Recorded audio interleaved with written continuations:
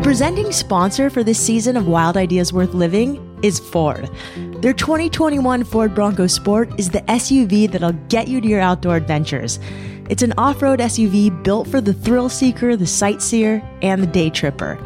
This SUV has many available features to help you get to your destination.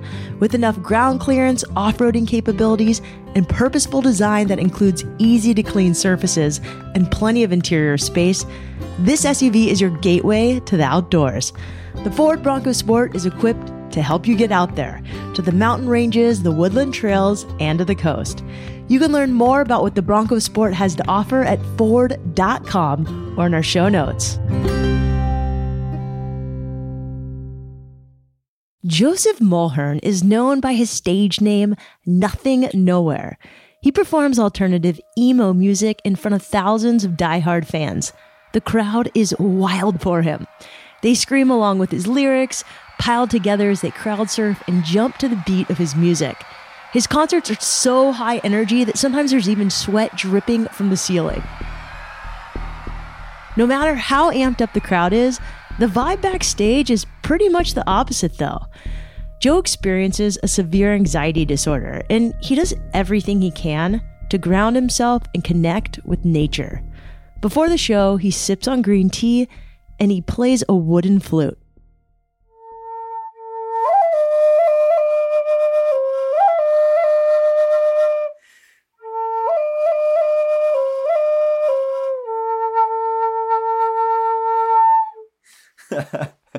I love it. It's so relaxing. Yeah, it's like the ultimate calm. I'm Shelby Stanger, and this is Wild Ideas Worth Living.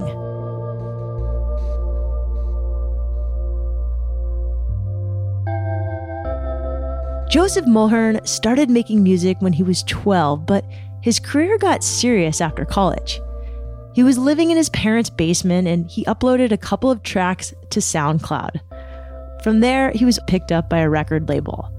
Now he's worked with big names like Travis Barker from Blink-182 and Pete Wentz from Fall Out Boy. But things haven't always been smooth sailing for Joe. When he was 7 years old, Joe started having panic attacks. These episodes weren't brought on by anything in particular. Sometimes he was just sitting in a chair with no external stressors, and he'd suddenly have trouble breathing. Even now, sometimes Joe still gets panic attacks that are so intense he can't get out on stage. But over the years, Joe's found outlets that help him cope with his mental health challenges, including music and spending time outside. Joe, welcome to Wild Ideas Worth Living. What's up? Thanks for having me. All the way from Vermont. All the way. Deep Vermont. Yeah, couldn't be deeper in Vermont. A lot of my guests are athletes, mountain climbers. You know, they've made a career out of like breaking records for running a race or doing something crazy in the outdoors. But you have this really different, beautiful story. So maybe you could tell me a little bit how, as like an emo rap artist, you have this giant relationship with the outdoors and how that came to be. Yeah, I feel like it's no secret that musicians and like creative minds, it's like we definitely struggle with our fair share of mental illness and mental struggles. It's like, I mean, it's just kind of when you have that type of sensitive mindset and brain, it's like you feel things very deeply. And I think this is something that really I noticed when I was younger, when I started having panic attacks in like the second grade. You know, really intense ones, not really knowing what was happening. I don't think anyone knew what was happening because I didn't really have the words to describe it or whatever. And so yeah, I mean, growing up was really struggling with that, and it was really kind of a difficult childhood navigating, you know, anxiety and depression at like a young, like very young age. Because when you're a kid, you know, you're supposed to not worry about things. You're supposed to, you know, like play with worms and like play in a sandbox, and you shouldn't be having panic attacks.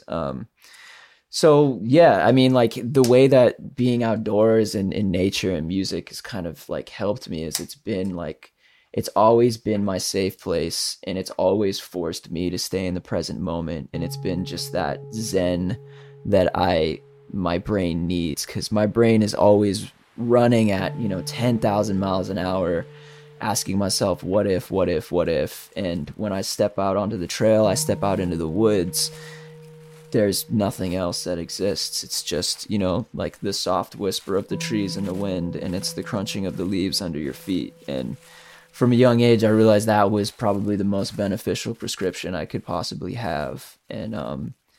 And to this day, you know what I mean? Like that's what saves me. And that's a big part as to like why I don't live in the city, and why I live where I live now, Yeah, I completely relate and understand. And I appreciate you for sharing that. I'm just curious, what did social anxiety look like at 7 years old? Yeah. Or an anxiety attack. Yeah. I mean, it was, just, I guess the doctors thought I had asthma because I couldn't breathe, when I would start, and my heart would start racing and I couldn't breathe, and, I'd be like nauseous or throwing up. And for a long time, doctors weren't really sure what was going on with me. And my mom, thankfully, is a nurse, and she started to catch on to what was going on. And I think that's one thing that I don't think maybe people really understand about anxiety is people would be like, oh, I'm anxious because I have a job interview tomorrow, or I'm anxious because I have to have like this conversation tomorrow. But I think anxiety, and if you have a real panic disorder, there's no like tangible event that's going to cause it. Like I remember my first, panic attack, I'm just sitting there, like, in my adrenaline spikes, and my brain convinces me that I'm probably going to die. And then your neurons fire faster than, your average person's neurons would. So, I mean, like when I was younger, yeah, this was happening, and just thankfully kind of like figured it out and kind of discovered, meditation and being outdoors. And I know my dad was a huge advocate for, getting me and my sister outside, teaching us how to make fires, teaching us, survival skills. So talk to me really quickly about the music you play and how you got into music. Yeah, I mean, I've been into music since I was a little kid. My dad really put me on to like punk music. Like he listened to The Clash and like Iggy Pop and, like all this rad stuff. And, my mom was a disco dance teacher, and so there's just always music around. And I discovered sort of like alternative music when I was in like third grade, like shortly after I started having these panic attacks. And it was like an aha moment for me, because I heard these dudes being real and raw and honest in their work, and it made me feel like it's okay to like feel the way that I was feeling as a little kid. I remember hearing Linkin Park and hearing Hybrid Theory, and it just like quite literally changing my life. So not long after that, I went to my cousin's house, and she was learning guitar, and I went to one of her guitar lessons, and I heard her instructor play Crazy Train by Ozzy Osbourne on guitar. And to me, that was like magic. So I knew that I had to learn how to do that. I was like, I don't know what this guy's doing, but I need to learn how to do it. And, my mom started driving me to the local music shop, and I started playing guitar at 12. So when I read about your music, they described it as like emo rap. Is that how you describe it? I don't think that's how I describe it. I just think it's how people like describe when they hear like guitar and like electronic drums on the same track. And it's like pretty vulnerable, and it sounds like, 2021 Warped Tour, maybe like what it would sound like now. But I grew up listening to that Warped Tour stuff. It's just what I grew up on, and it's like in my DNA. I'll never escape that, So I tell people I make experimental music. I don't know, or alternative. I like that. You make vulnerable experimental music. Yeah. And what sort of things do you sing about? Just how sad I am. No, I'm just kidding. Like, I just like, I just like talking about what's going on with me, and I like being honest, and I try to do what those musicians did for me when I was younger. I just try to be real. I try to keep it honest and say like, hey, like I've been having a bad week and I'm going to make a song about it. I'm going to write a song about how I didn't want to get out of bed today. Because I felt like it was a gift that those musicians were giving me when I was younger, and to be able to be in that position now for other people and to be honest about how I feel, and to say that like, you know, mental health and it's not like an overnight thing. It's a every day. You got to take it one step at a time and one day at a time. And I just like to be real in my music, and I think I've created a little cool community with my fan base through like the honesty, you know.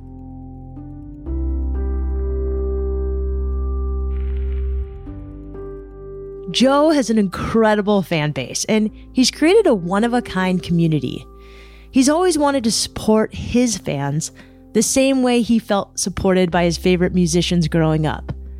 Recently, Joe decided to start a YouTube channel called Into the Trauma Factory. It's inspired by the name of his new album. The videos show Joe practicing bushcraft skills. If you're unfamiliar, bushcraft is really cool. It's the art of survival and wilderness skills. It's doing things like starting a fire without matches, building primitive shelters, and foraging and hunting for food. In one video, Joe ventures into the snowy Vermont woods and he builds a fire to make tea. He sits cross-legged in the snow and he answers questions about real-life struggles from his fans. Joe draws on his experience with meditation and philosophy. These are methods that have helped him calm his mind over the years, and he shares this knowledge and insight with his fans. You have this video and web series, and a new album, Trauma Factory. You released it in February. Where did that name come from? Yeah, Trauma Factory. I decided to call the record Trauma Factory just because I feel like that was kind of a synonym for human life. I mean, not in like a dystopian, like pessimistic, through a pessimistic lens or anything. I just think it's, I just think that, you know, suffering is a part of life. Trauma is a part of life. And there's beauty in that because everyone suffers, everyone experiences trauma. And when you realize that, you can treat others with empathy and compassion. And you can treat others like your fellow sufferers. And you can not lash out at people and not judge people because you understand truthfully and that, you know, people are, you know, the guy at the grocery store could have, you know, a bad diagnosis or something like that. You just never, ever know. And to me, Trauma Factory is a synonym for life in a good way, you know. Does it come from, where does it come from? Does it come from Buddhism or yes. reading? Okay. Yeah, I'm very, very, and I don't really define myself as a Buddhist or anything like that, but I'm just really into, you know, the story of Siddhartha in Buddhism and Lao Tzu and, you know, Taoism, obviously all of the Eastern philosophies. And, you know, that one of the main staples in Buddhism is, you know, suffering is a part of life. And once you realize that, I mean, you can kind of be free. How did you get into meditation? I think the first time I ever meditated, I was in high school and I was living with my parents, obviously, and I was in our backyard and it was a nice warm day. And I did a Tonglen meditation. It was like a Tibetan monk was kind of doing a guided one. And I remember doing it and just kind of, for the first time ever, I was truly in one spot and I wasn't worrying about the future and I wasn't thinking about the past. And I remember just crying after because I'd never checked in with myself at that capacity, and I've never like delved into the inner workings of what's going on. And just to, when you finally realize like really what's happening in your mind, it's kind of overwhelming. Yeah, so I just remember crying, and it was such a powerful moment, just feeling the sun on the crown of my head, and I was like, this is, how can I not do this now? And that was a wrap, and I was in high school, and I've just been doing it ever since.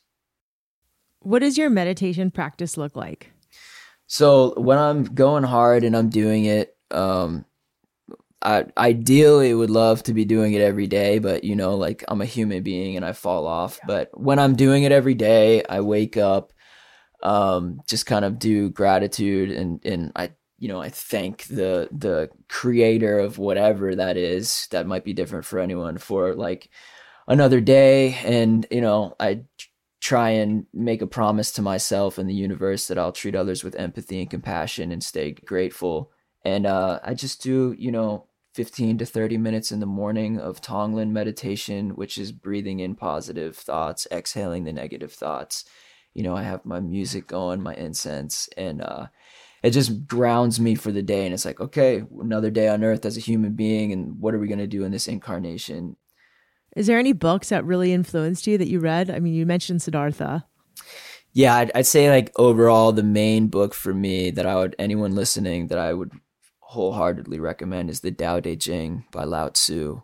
And that is kind of how I want to live my life, and it's kind of my compass to how I want to treat others. And it's such an easy read, and it's just zingers. Guy was spitting facts. Like he was, I guess he went into a cave, and as he was going to leave and kind of become a hermit in the mountains, the guard at the gate of the town asked him to write a book about life, and the Tao Te Ching is that.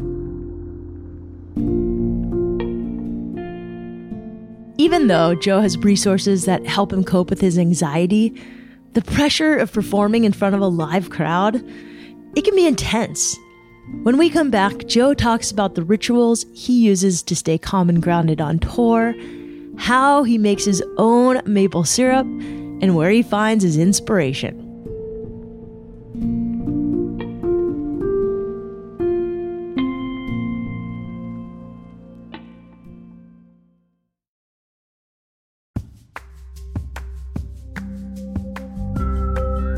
In the same pioneering spirit of our podcast, Teva is all about bringing wild ideas to life.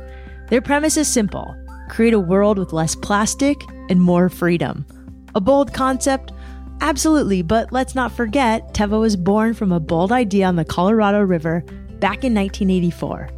An innovator in the sports sandal category, Teva transitioned 100% of its iconic straps to traceable, verifiable, recycled plastic using Repreve yarn last year, diverting over 40 million bottles from landfills. They're back at it this spring, breaking the mold with a fresh batch of earth-friendly sandals. We're talking feel-good footwear that utilizes recycled materials and sustainable practices. And now they've launched an industry-leading sandal recycling program, Teva Forever, so you can send your well-worn Teva sandals to be recycled and reborn. So whether you're seeking a sidewalk-ready silhouette like the original Universal or hiking performance from the Terrafy, Teva has a pair for you. Discover consciously crafted Teva sandals this spring with select colors available at your local REI and at rei.com.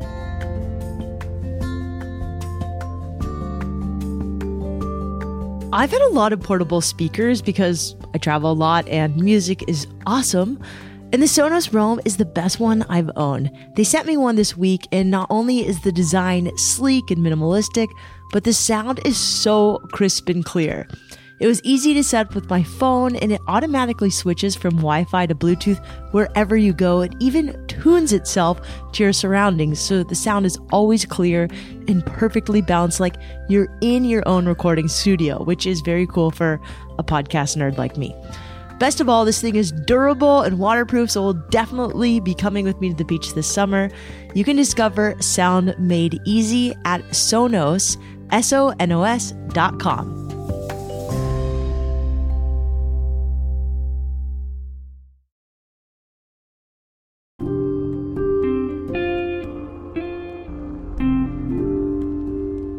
For 8 months a year, Joe and his band tour the world performing his music. But he isn't your average celebrity.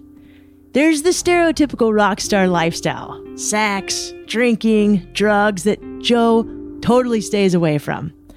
Joe is straight edge, which means he doesn't drink or do drugs. He's also a vegan, and he loves going out to vegan restaurants wherever he is on tour. When he's not on the road, he comes back to his house in the countryside and doubles down on centering himself and getting outside.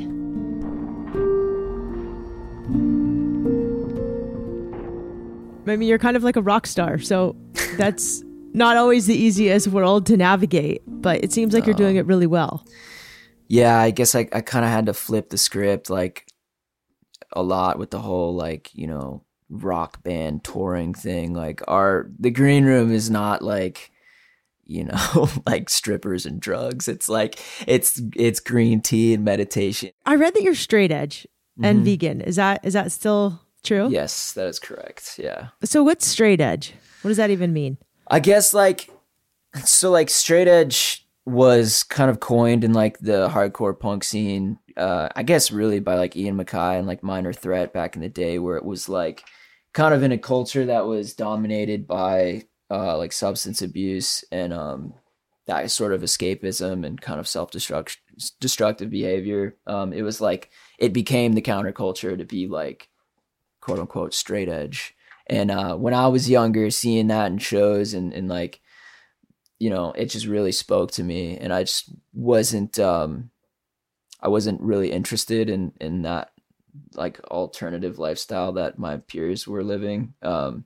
Which, I mean, and it's not to say like I don't care if anyone does anything. Like people can do whatever they want. Just for me, it just works super well. So I don't drink or smoke or take do anything like that really. And you're vegan. Is this a new thing? Have you always been vegan? I've been vegan for 10 years, going on 11 wow. years. Yeah. Good on you. Yeah. So, yeah, I'm slowly becoming a monk, I guess. Oh, my partner's been vegan for 20 years. He looks like a baby, and he's 55. So there you go. That's killer. Yeah, there you go. Yeah. Yeah. I can't say I'm vegan. I try, but yeah. I think that's so. But you have lots of animals on your farm or your property. Yeah, I mean, I just have chickens right now, but I mean, I really want more. It just it comes down to once touring kicks up again, I'm gonna have to get like a handler or something. I've also read that you tap your own maple syrup. Yeah, I think I got into maple sugaring like 4 years ago. And pretty much like you find a sugar maple or a red maple, and it's better to identify them in the fall so you can see the leaves. Otherwise, you're going to be scratching your head in the winter. February, mid-February, tap your trees, and I guess you just take kind of like a 3/16 bit, drill like 1.5 inches into the tree, and then you kind of take a hammer and tap metal spouts into the tree, and then you hang a bucket on it. And so when it gets to a point where it's below freezing at night and then the days are above freezing, which is kind of late February, March, the tree is getting ready for the spring. So it's bringing all the sap up into the leaves, and a lot of it will just drip out into the bucket. And you just go out and collect all the buckets, pour it into your collection tank, and then you bring it to like an evaporator or a boiler, put some, and then you put some logs in there, and you just boil it all day until the viscosity gets to a point of syrup. You're just kind of boiling the water off of it. Like sap just looks like water and it tastes like mildly sweet until you boil it down to syrup. And yeah, it's just like a rad thing to do. And like, it's just like funny to like tell people you do it, especially in music, because people, my friends who live in LA and stuff, they're like, what is that? It's just fun. Well, you're a maker, and there's got to be something so deeply satisfying about being able to make your own food, but also something that's sweet that you can share with others. That's the best part, is sharing it with others. Like, I mean, I can, like, believe me, I can put down some maple syrup myself. Like, but I mean, like to go to your neighbor's house and be like, hey, like I harvested this for you. It's like a really special thing. I feel like, you sound like you're a really good neighbor.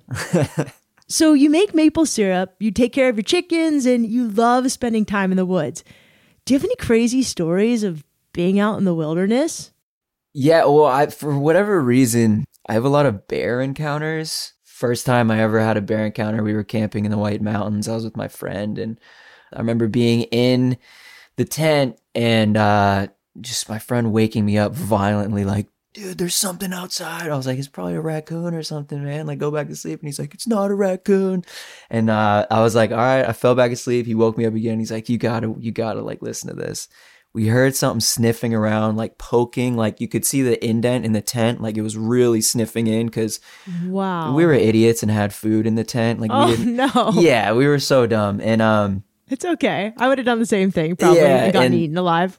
So like we ended up, I was like, all right, I'm going to look. And we ended up taking, the first layer out and looking out the screen. And sure enough, it was like, a black bear right there trying to get into the tent. And long story short, I stayed up for the next 4 hours, just like heart racing, maybe slept 30 minutes and woke up the next morning and the whole site was just torn apart. Like, did you make noise? No, because that's the thing. Like, I mean, I'm sure there's plenty of people that have been maybe on the podcast that know more, but me, I'm just like a musician who happens to like outdoor stuff. So like, I'm not well versed in like what to do when a bear rolls up. Every time I've seen one, I've just either like stood still or just ran.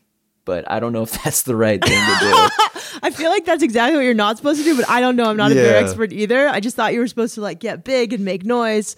I'm still here. So and obviously it worked.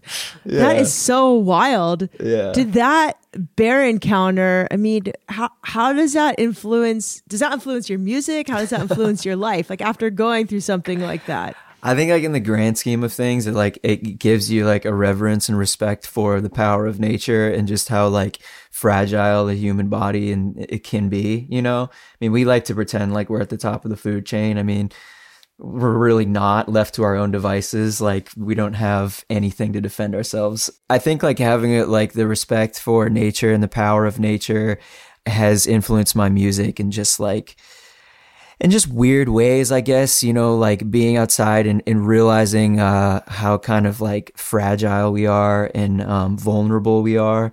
And like it kind of destroys your ego in a way. And I think it's a really humbling experience to be out in nature knowing that anything could kill you at any moment. It's just humbling. It's an ego destroyer.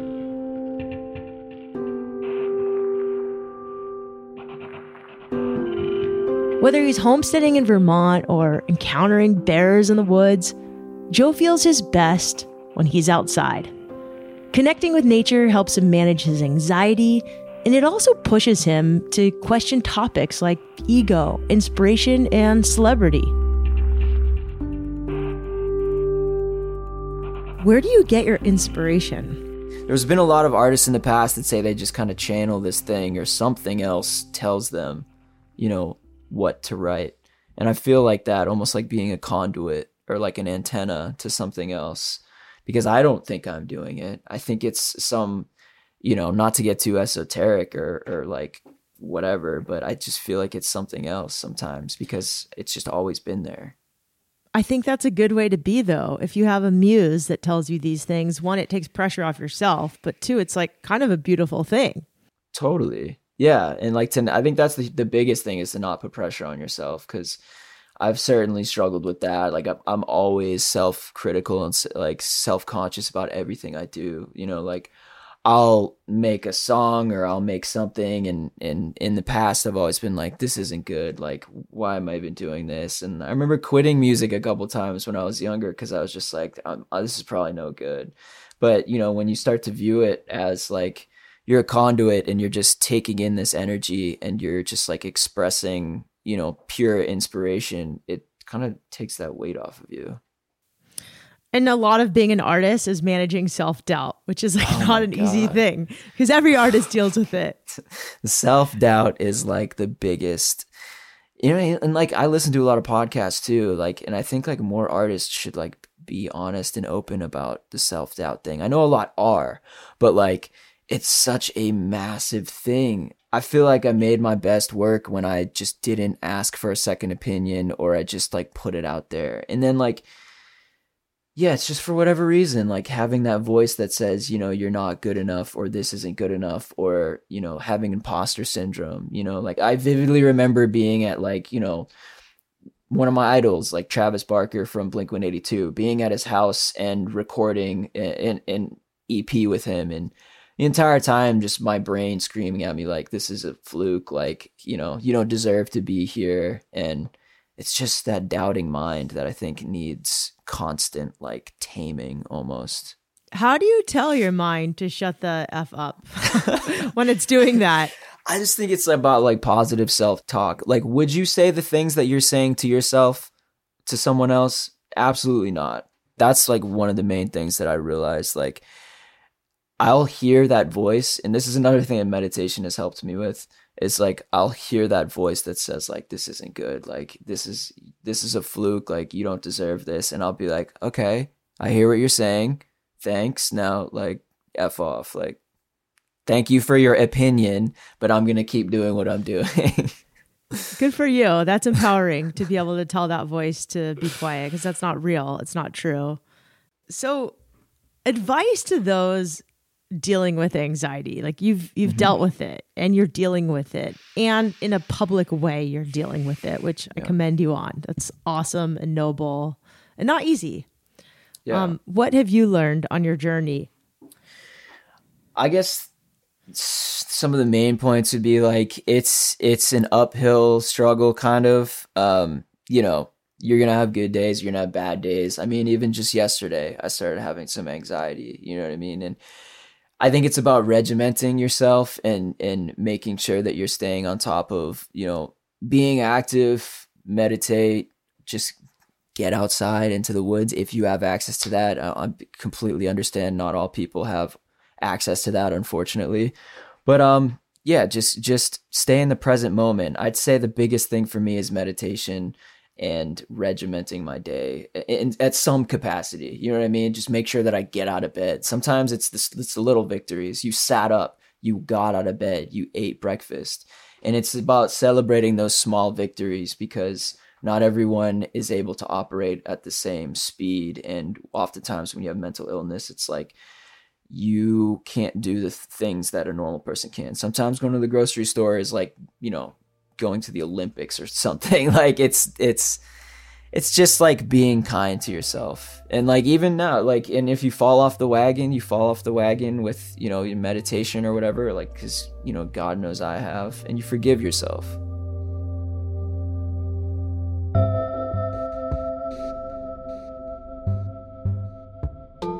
From being a 7-year-old who struggled with panic attacks to becoming a beloved artist with record deals, I find Joe's story inspiring. Even when he's out on tour for more than half the year, it's remarkable that Joe stays so in tune with nature. It also takes serious guts to be honest with yourself about self-doubt and the realities of living a life of creativity. So Joe, I really appreciate your honesty.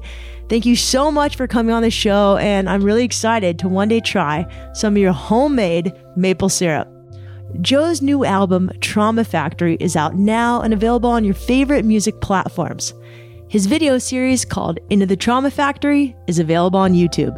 You can learn more about Joe and his next performance at nothingnowhere.net. You can also follow him on social media at nothingnowhere. That's NOTHINGNOWHERE.